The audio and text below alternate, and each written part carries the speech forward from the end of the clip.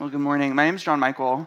If you're new with us, you might think, this is like an average Sunday. Like maybe he's there every week. I'm here to tell you that's not true. I am a pretty unusual person for this time. I usually am hanging out with people much younger than you or me. And I think I have a picture, like a family picture of us and the youth. Yes, it's so good. This is us at our retreat from this past spring a few months ago. Go ahead and clap for that, please. Ugh. Love them. Yes, we had such a blast. It's me, a couple of our stellar volunteers, and a few of our kids.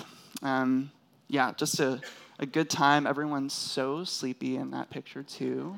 It was like our last morning there, so no sleep happened, basically. Our scripture comes to us from Matthew 11 today. So if you have your Bible, you can flip open. Starting in verse 25. At that time, Jesus said, "I thank you, Father, Lord of heaven and earth, because you have hidden these things from the wise and the intelligent and have revealed them to infants. Yes, Father, for such was your gracious will. All things have been handed over to me by my Father, and no one knows the Son except the Father, and no one knows the Father except the Son, and anyone to whom the Son chooses to reveal him. Come to me, all you that are weary and are carrying heavy burdens, and I will give you rest. Take my yoke upon you and learn from me, for I am gentle and humble in heart, and you will find rest for your souls. For my yoke is easy, and my burden is light." This is the word of the Lord. Thanks be to God. I'll pray for us and get the ship going, yeah? Lord, thank you for this text. I'm grateful that even if I didn't say anything about it, it would just kind of speak for itself. Share what you're most truly like, Jesus. So I ask you, since this is so familiar to me, to so many of us in here, would you, Holy Spirit, reveal something new to us today? Something fresh. We love you, Jesus. And it's in your name that I pray. Amen. Well, hello, everybody. Welcome back. I have 3 things to talk about today. I'm going to talk about baby stuff to begin with. And then I'm also going to talk a little bit about Jesus being really intense. And you might be thinking, John Michael, he was really nice in that text. I know, but I'm still going to talk about him being really intense. And then the third one is I'll get to Jesus being really gentle and humble and all that good stuff. Sound good? Thumbs up. It's a youth trick if you want them to start listening. The first thing is baby stuff. And based on our numbers in the nursery right now, I think that's like a topic that you might be interested in. And so if thinking about infants, thinking about babies and how Jesus says that the Father is revealing these things, in quote, i.e. Jesus' status as Israel's Messiah, the things that are most true about the Father and the Son. It seems that the Father is interested very graciously. It gives him good pleasure to reveal the good news to infants and not the wise and understanding. If there's one thing, I don't have any kids or anything, but from what I've seen, infants just cry a lot. Can anyone nod if that's true? No nods, but I think it's still true. And when they're crying, it's usually to communicate. If you put a sentence to it, the crying is saying stuff like, "I'm really hungry," or "I am uncomfortable," or "I need to fart," or something like it. But the common thread in babies crying is the sentence, "I need something," basically. It's like, I was contented and quiet at one point, and now I need something. And so I am going to declare to you and everybody, I don't really care who knows, that I need something. And so that is, I think, what Jesus is getting at here when he's talking about infants. It might be that he's talking about this like romantic idea of like cute little babies, but I think it's actually something about humility. Talking about dependence and need. It's what infants are kind of all about. It's all they know is dependence on their caregiver. And so it seems as though that when Jesus is saying this, he's kind of pulling on a thread that's pretty common throughout the scriptures, throughout the Hebrew Bible, which is talking about the nature of God and that he reverses sort of like the usual expectations for things. If you've been around church for any amount of time, you know that's true, that the kingdom is an upside-down kingdom where the lowly are raised up and the prideful are brought down. This has always been true about God. And if you read like in Psalm 8, that out of the mouths of babes and infants, God establishes strength. So God is using infancy as this important image that from those who are like infants, God is most strong. God is most made known of these sorts of things. It reminds me of this week as I was meditating on this scripture. Just 2 chapters before this text, Matthew, he writes about Jesus as he's going around to different synagogues and preaching the good news of the kingdom, calling people to repent. He says this about Jesus, that when he saw the crowds, Jesus had compassion for them because they were harassed and helpless, like sheep without a shepherd. And that is interesting. Like at your last small group meeting, I mean, I don't know how it went, but when someone asked you, hey, how are you? How's your week this week? I imagine you did not say, I was harassed and helpless this week. However, in that text, if we are in that text at all, it is not Jesus being really nice and like this like paternal figure to this crew. We are the harassed and helpless ones. And what I think I want to say about being like an infant, being harassed and helpless, is that if that is true of you, that's really good news. Because that is the only sort of person that gets near to Jesus at all. So when Jesus is saying, come to me, it seems that he is interested in revealing his goodness, his gentleness, his humility to those who know they need him. And it's like that old hymn. Did anyone grow up in hymns church? I didn't, but it's cool that you guys did. There's a really old hymn, and it goes like this. Feel free to sing along if you know it. Let not conscience make you linger, nor fitness fondly dream. All the fitness he requireth is to feel your need of him. This he gives you. 'Tis the Spirit's rising beam. Come ye weary, heavy laden, lost and ruined by the fall. If you tarry or if you wait till you're better, you will never come at all. And so what's interesting about this is that to qualify for this job, as in to be in this kind of like internship in following Jesus, where you have like a mentor and they're teaching you things like a good internship should do, on that resume, you don't beef it up to get it like you usually do. You'll sit in that interview and you'll come clean and say, I actually don't know Microsoft Excel and I don't know how to speak Spanish. My GPA was a little lower than the one that's on it, or I rounded up a little bit, padded my experience. But you actually get more honest. You say, I am desperate for this job. That's why I want it, which is like an uncool thing to say during a job interview, right? If you did say that and it worked well for you, you can come see me after. But I was reminded also, because I was reading the Daily Office, and in the Daily Office we read various texts from throughout the Bible, and what's helpful about the Daily Office and the lectionary is that you get to compare books that maybe, or passages from different books that you may not think to compare. So it helps like you make connections of the various links that happen throughout the Bible. And I discovered that Paul really liked this teaching from Jesus. He's really interested in it. And he applies it really pastorally to the Corinthian church, which you can read in 1 Corinthians in the first chapter, where he says, consider your own call, brothers and sisters. Not many of you were wise by human standards, and not many of you were powerful, not many of noble birth. But God chose what is foolish in the world to shame the wise. God chose what is weak in the world to shame the strong.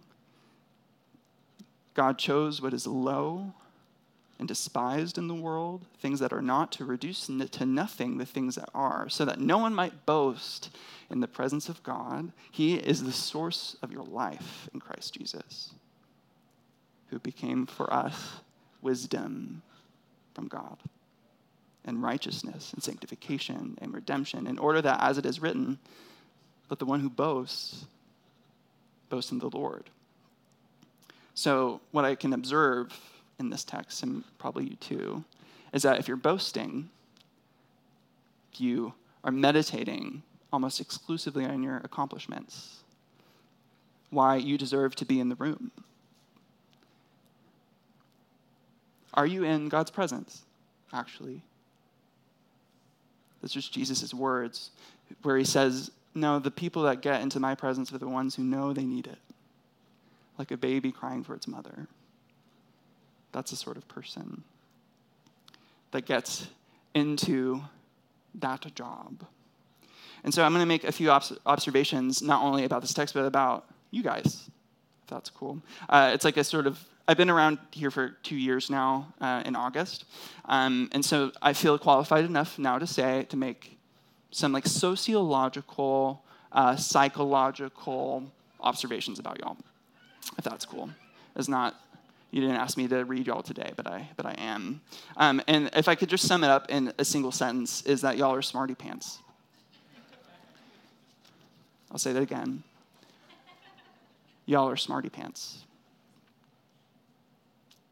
Y'all have cool jobs and tech and healthcare and engineering. You have lots of degrees. Some of y'all have MDivs. Does anyone have an MDiv in here? Some of y'all are more qualified to be up here than I am, it sounds. You're New York Times subscribers, and you can talk about Supreme Court decisions and can give really good book recs, and you know how to retain that like tone of voice, you know what I mean? Like that's like really cool and like even-tempered, even-keeled, like rational detachment, you know what I mean? The kind of thing that like only smarty pants people do, you know? It's true. It's just what I've heard. And so this text might prove challenging to some of us, because in the kingdom of God, friends, each of us is a beginner. We will never outgrow being a beginner. We will never outgrow need and dependence. In fact, if we think we have, then we're putting the cart like in front of the horse, you know. A foolish, pitiful baby, that's what we are, in the kingdom of God, that is desperate and frankly really ordinary needs. And the other thing that I was thinking about is that we receive the same good news, like we believe the same gospel as people who, I'm going to be honest, frankly have really stupid opinions. The people that make you like cringe on social media. We believe that same thing, and we actually have more in common with them, what is most true about us. We're actually deeply united. And that's hard to reckon with. That's a tension for sure, but it is good news, friends. Because honestly, that is a job that I can qualify for. So if you feel needy, if you feel like that you need the presence of God and that you are incapable of getting there yourself, well, you're a perfect fit, aren't you? Good news. God so desires to reveal the kingdom to people like you and me. The next thing I want to talk about is something that wasn't in our text today, which is the woes. So if you have your Bible open, in the passage right before, Jesus is sounding really nice and cool. Jesus sounds really intense. And I bring that up because I'm a youth pastor, and I've been doing this gig long enough to know that usually halfway through my sermon, before I'm able or ready to like have like intellectual discussion, you know, someone will raise their hand and be like, hey, it's cool that you're talking about this text today, but I want to bring up the one before it where Jesus is being really mean. And so you're saying that Jesus is cool and nice and gentle, but he doesn't sound like that in the previous sentence. So give me your best. I'm like, okay, cool. And they're, usually 10 or 11, so. And you know what? What's good about kids is they don't ask dumb questions usually. It's a good question. If Jesus is so nice, he's really gentle and lowly, what do we do about the intense things that he has to say? This is what he says. Starting in verse 20, right before. He says, "Then he began to reproach the cities in which he had done most of his deeds of power, and they did not repent. Woe to you, Chorazin! Woe to you, Bethsaida! For the deeds of power done in you have been done in Tyre and Sidon. They would have repented long ago in sackcloth and ashes. But I tell you, on the day of judgment, it will be more tolerable for Tyre and Sidon than for you. For if the deeds of power have been done in you that have been done in Sodom," like from Genesis, Sodom and Gomorrah, "it would have remained to this day. But I tell you, on the day of judgment, it will be more tolerable for the land of Sodom than for you." Matthew has put quite a contrast. That text is like right next to Jesus saying like one of his most beautiful pastoral things. And we have to reckon with that, folks. I don't think I'd be a good, responsible seminary student. And I'd probably get like a strongly worded email from my New Testament professor if I didn't mention it. And I want to say that what's so cool about today's text about Jesus being gentle and lowly is that we can use that text as a sort of interpretive tool. Because listen, if you walked into the mall or something and shouted that sentence about how you reproach the cities and woe to Chorazin and Bethsaida, you would sound pretty arrogant and incendiary and obtuse, which is the things that we don't want to be. And those aren't the words that we would like to ascribe to Jesus either, right? It's not how we want to lead. However, these kinds of passages are critical because if Jesus were only saying frothy, frilly things all the time, he would not be very substantial, would he? Maybe it'd be nice for an old lady in the front row to believe, but maybe not a world leader. Maybe not someone with actual things at stake for them, right? But the good news is that Jesus is the most substantial person to have ever existed. And so when he brings this kind of challenge to us, when he brings judgment to people, cities, is not because he's arrogant or obtuse. What we actually can figure out, and I think this is what Matthew is trying to say to us, is that Jesus is opening up his very heart, his very guts, and is saying, this is what is most true about me. And what's amazing too is that I have the unique authority to reveal the Father to you. We are so intimate, the Father and I. So what is most true about me is also most true about God, the Father. And it is out of gentleness, it is out of lowliness that Jesus is saying the most challenging things that he's saying to us. And that's good news because I think, as we all know, I've figured out, if you live long enough or enter into relationships and community long enough, that truly hatred is not the sort of angry, furious, yelling match kind of hatred. I think we all know that hatred looks different, and that hatred oftentimes looks like indifference, like detachment. To be on the other end of a silent treatment, that's a worse kind of torture, right? And so Jesus is out of gentleness and lowliness, out of his own humility, is saying some of his challenging things. And what's so amazing about that is because Jesus is both deeply invitational and also really challenging. And what's so good about this, and this is just a good management principle if anyone's interested, is that if you are only encouraging but never challenging, you will sound floppy, unsubstantial. But if you're only ever challenging, you will be pretty miserable to work for, right? You have to have both. If you are going to be truly encouraging, if you want to actually communicate dignity to the people you're talking to, you need to have both challenge and invitation. You can't have one without the other, or else it's not really loving, it's not really growth. And so you don't have to avoid this text anymore, right? It's good that Jesus says these intense things. I also bring this up not only because of the youth kids that often interrupt me, which is so cool for them, but I also bring this up because Jesus is quoting a prophet. In Jeremiah 6, it reads like this. I have a slide for it. Stand by the roads and look, and ask for the ancient paths where the good way is, and walk in it, and find what? Rest for your souls. Do you hear the mirror?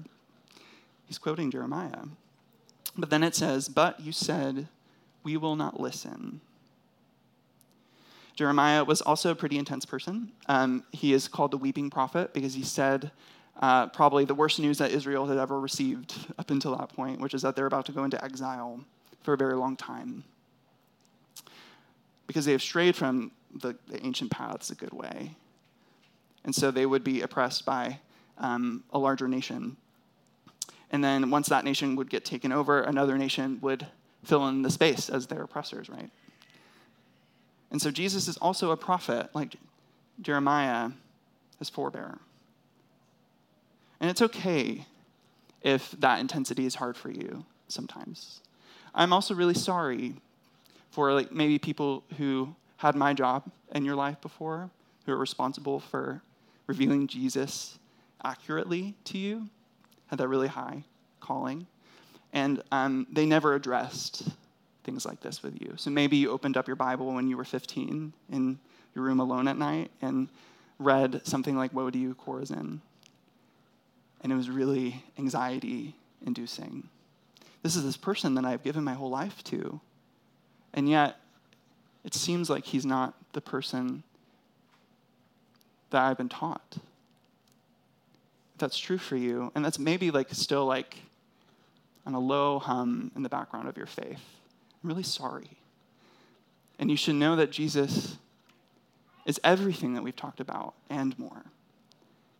And so that's why it's so important that you don't ascribe a tone to Jesus that he doesn't have.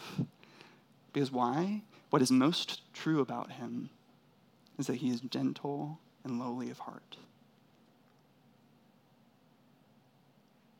The last thing about the woes is that it's just a quote that I read in a commentary as I was preparing for this week, and it says that it is out of the love in his heart that Jesus says and pronounces judgment. How else will our enchantment with sin and self-destruction be halted? It's a different way of thinking about it, yeah? And so, if Jesus pronounces this judgment, what's on offer for those who heed his warning? And that is this. I'm going to borrow an increasingly popular phrase from Christendom, which is an apprenticeship or an internship. The image here of a yoke is that there are two oxen. And usually if you had a baby ox who was pretty weak and didn't know how to pace themselves in tilling the soil, they would usually be paired up with a stronger, much older, wiser ox. And so they would bear the yoke side by side. But as we all know, if you're ever doing work with a child, if you're taking your trash with them, they're holding their hands on the trash can, but you are pushing it, actually, right? Did anyone else's dad do that with them? It's the same way. An ox that was strong was able to implicitly show the younger ox just what it means to till the soil well, to pace themselves. Sort of like when you first start a job and you're the first one there and the last one to leave, right? And then you burn out and you're I think I'm going to quit 6 months later. Anyone else? Cool. It's the same idea where it's usually actually having a mentor, someone older and has been working longer than you, to reveal, actually this is what it's like to have a work-life balance. This is what it means to do what's important and urgent today and then leave the rest for tomorrow, that kind of thing. We need people like that in our lives. And this is what Jesus is presenting in front of us, that Jesus is that person, is that wiser mentor than us, right? And that kind of connotes what Jesus was. He was a rabbi. He was a teacher. He was a prophet. He was also a rabbi. And, if you've been around the Bible long enough, you probably have figured out that a rabbi or a teacher is not only interested in teaching content, like a lot of like teachers in our public school system do today, where like here are the mathematical principles, here are the like various like historical facts and stuff like that I'm going to show you. Rather, a rabbi was interested in doing that for sure, but a rabbi like Jesus was not only interested in teaching content. Jesus is interested in teaching his ways, the how, not the what. And so Jesus is referring to status in these people's lives, that they are looking to him to figure out what it means to live. And what's neat about that is that what we get to see is like Jesus' like feelings about it. He says he is rejoicing at the concept that you or I might follow him. He says it's the gracious will of God that people would come to him, right? It's like Bible speak for like, I'm really excited, right? And so I don't know, like, we're adults here, right? Well, at least most of us. And I don't know the last time someone told you that Jesus wants to be with you. If it's been a long time, I'm sorry, but it's true. Jesus is excited at the prospect of you hanging out with him and learning from him. That might change the way we think about faith, right? Some of us have gotten a little old, maybe a little cynical, and have forgotten maybe Jesus' approach to us, how he talks to us. And that if you could hear him talk to you, there would probably be something in you that said, I think this Jesus, the one to whom the Father has given literally everything, the Lord of heaven and earth, our King, is more humble than I am. He is far more gentle than I am. And what does that say about God? What it's like to follow him, and what kind of yoke, what kind of burden he would give to other people if we remembered that God is more humble than we are. That changes the game. And it might be easy to lose sight of what is most true about Jesus for the sake of getting our tasks done. Yeah. So that quality of relationship is the good news here, in that Jesus is not at all interested, it seems, in a life of discipleship or a life of an apprentice, people who want to live life with God. He's not interested in a life of discipleship that is heavy or ill-fitting. That's not who he is. He's actually incapable of doing that, as we can see. So I was reading that text this week, and I think that the Lord impressed upon me the first time in my life when that like really rang true for me. Some of you all know that I interned for a while on an Indian reservation in eastern Washington state. It was a really beautiful experience out in the desert of Washington, of hanging out with indigenous folks, shingling lots of roofs, and giving lots of kids piggyback rides, acting out Bible stories and skits, all that good stuff, right? And I got home from that experience really burned out, because as beautiful as it was also really complex. Because with the piggyback rides also came seeing up close and personal what centuries of oppression does to a people group. Seeing trauma passed down from great-grandparents who are sent away to Indian schools far away from their families, what that's like, even as people as young as 3 or 4. I carried all of that home. All of the pain, feels like I absorbed it. I didn't know where to put it. And so I was so tired and heavy, and I was sleeping through a lot of my classes and sleeping through church. The place where I had found a lot of vibrance in my life before felt like I just couldn't get there. And when I did, I just felt like a husk standing in front of everyone, you know. And so I did know about one evening service in Chattanooga, my college town. I was at an Anglican church. And when I was there, I came back to life in a way that's still mysterious to me today. I don't really understand it. All I know is that when I got there, that community loved me. They didn't expect anything from me. And the Anglican way, pastored me And not only that, it felt like Jesus himself was pastoring me through the hands and feet of these people. And that's a debt I can't repay. One day, right before church, I'm getting ready, and I get a phone call. And on the other side of the call is a few of the kids that used to drive around in a van on the dirt roads on the res. And they wanted to catch up. They wanted to share all the stuff that 6-year-olds talk about, like chapter books, and how they wanted to show me a picture, but they were like, "Oh wait, we're on the phone. I can't show it to you, but I promise it's really cool," and all that stuff, right? And it was so good to hear from them. I loved them. I still do.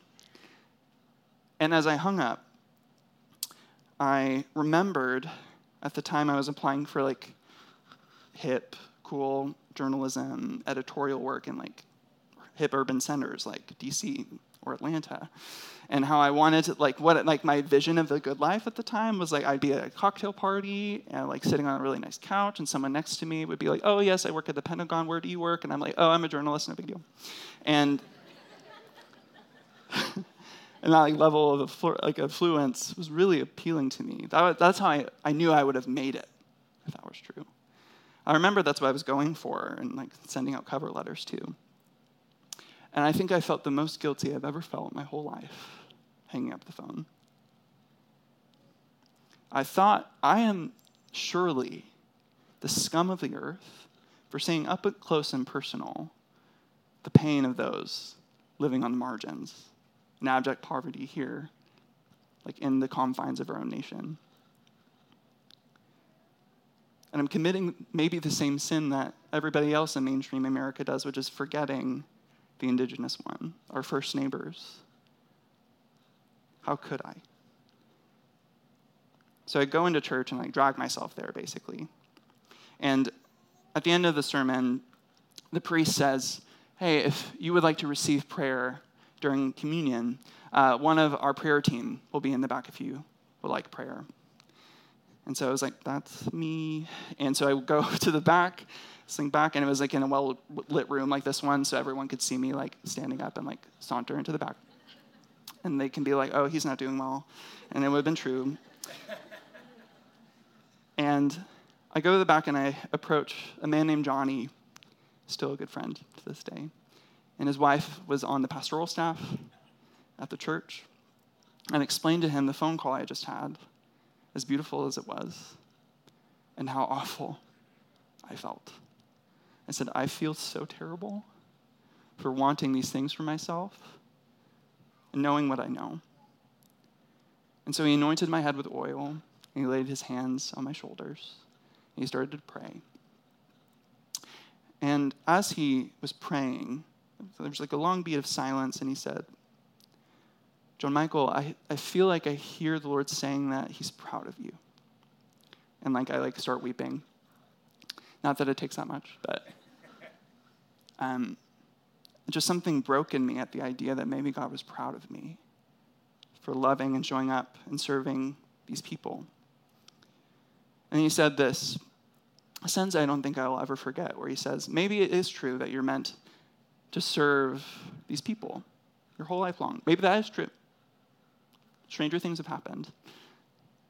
But he said, "God, if that is true, would you give John Michael a holy burden?" Does that make sense to y'all? It changed my life, because I realized something that day, which is that the burdens that Jesus gives us, they feel different. Do you know what I mean? It doesn't feel like the burden I was accustomed to feeling. It doesn't feel like the productivity taskmaster mindset that I so easily enter into as someone who is white and middle class and has lots of access to education and resources. God's not like that at all. He is so gentle, y'all. And I know that some of you might purport to have heard the voice of God in your own life, rise up out of your own soul. And I'll ask you this. What did it sound like? If it's like me, it's the gentlest thing you've ever heard. Full of truth, full of substance, and so gentle. That is what God does. It's who he is. He can't do anything else, right? And so a few questions for you. Do you imagine God as that taskmaster, that micromanaging boss, adding more to an already overfilled plate, heaving upon weight on people already overburdened with guilt, and knowing how they don't measure up? Does God only speak in should and must statements to you, it seems? Is that how you hear God? Or is God someone else entirely? Maybe the Lord is the Lord of the Sabbath, which Jesus would declare himself in the passage that follows this one. He is the kind of God who, like Jesus, would stare right at the wise and then the intelligent in the temple, and who gaze down their noses at the tired and trembling, who know they can't measure up, and look right in their eyes as he lays a hand on you, like Johnny laid his hands on me that day, as he attends to your exhaustion, your doubt, maybe, your weariness, your heaviness, your guilt, as he attends to all of that, lays a hand on you and heals you, restores a part of you you thought maybe was dormant forever, and looks at you after defiantly looking at them and says, I am the Lord of the Sabbath. I will give you rest for your soul. That is a Jesus I would like to follow, yeah. So I ask you, what needs to happen for you to hear that for yourself again? Maybe it's been a long time. Maybe it's back in college, a youth group. What space needs to be cleared so that you can hear for yourself again what Jesus is really like? Maybe like you got saved at youth group or whatever. If it was like a big Southern Baptist youth group, it was like every eye closed, every head bowed, all that stuff. And they were like, please stand up if you like want to receive Jesus, and you do. And then like maybe they send you in the back and hand you like this pamphlet or like a card or something that says, here are the things that you do now that you're in the kingdom. Welcome. You should start to pray. You should start talking to God. You should start serving people. You should join a small group, get community, and like reveal all the like terrible things about yourself to them, right? Or like start reading your Bible. Like we won't tell you like how to read it well, but you should read it and all that sort of thing, right? That's not anyone's experience. Cool. What I find really interesting is that what they don't tell you on that pamphlet that you were handed, other things that Dallas Willard would call disciplines of abstinence versus the disciplines of engagement. Things like silence, solitude, fasting, Sabbath, stuff like that.